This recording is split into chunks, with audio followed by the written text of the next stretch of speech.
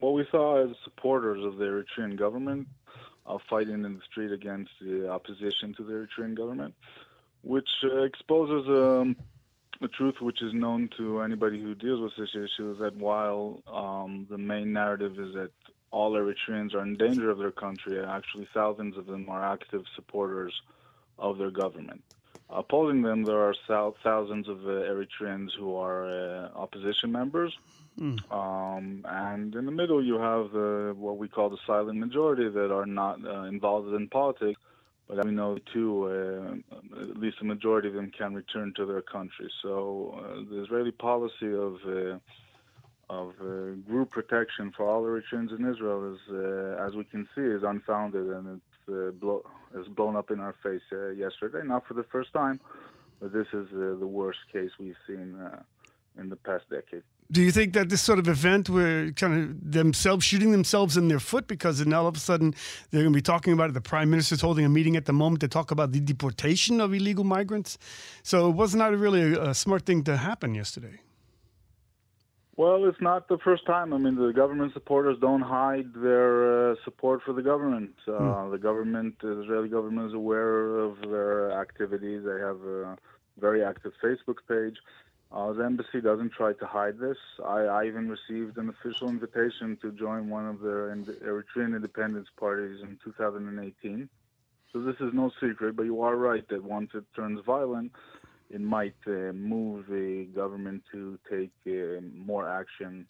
The last few years we've seen a stagnation on this issue.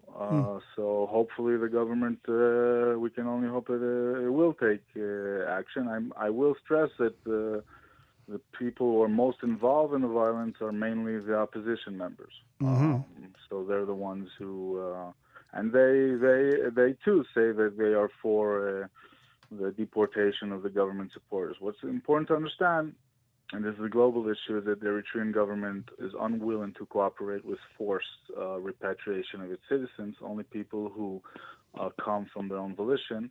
And even then, they have to pay a 2% tax of their income in order to receive an Eritrean passport. But anyone who does so, and over 3,500 Eritreans have returned from Israel to Eritrea directly, can return without any real danger to his life. And Israel needs to find policy steps where it can, on one hand, it cannot forcefully return anyone, but on the other hand, it should develop policy steps that will reduce incentive to stay in Israel and hopefully incentivize people to leave. The Israeli government did such things. It passed 4 laws on this issue that were all canceled by the Supreme Court.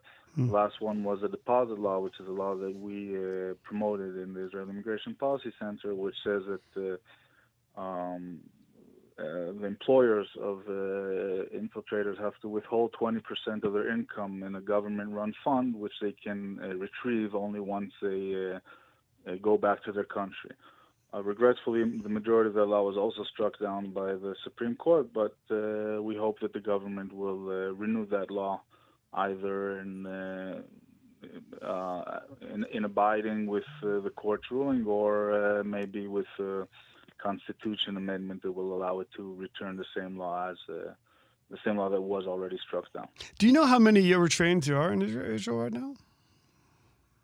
Well, the official number, if I'm not mistaken, is around 18,000, 19,000, not including children who were born here. And we also know that that's the official number, but there's a higher number that aren't registered. Also, we know that in the past year, we've seen a rise in a renewal of people coming in, the infiltration, this time from the Jordanian border, including Eritrean nationals.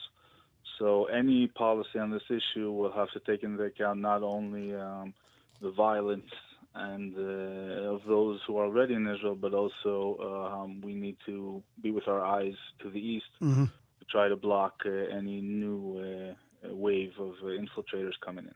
How is someone supposed to, in Israel, the authorities supposed to know if somebody is a illegal migrant worker or somebody who's seeking asylum? Is it an interview you have to go through? Well, there is an interview. It's called the RSD process, which the government does.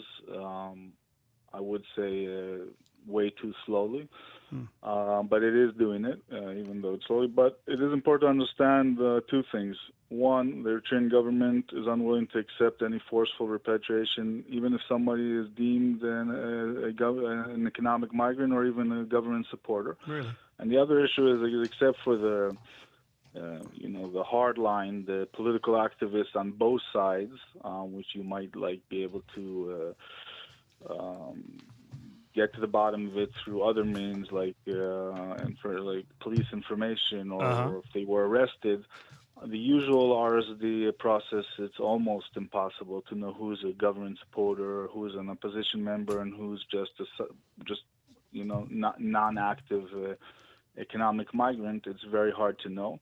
I would say that in Europe, because they find it almost impossible to deem who is on what side, so give they give refugee status to the large majority. Hmm.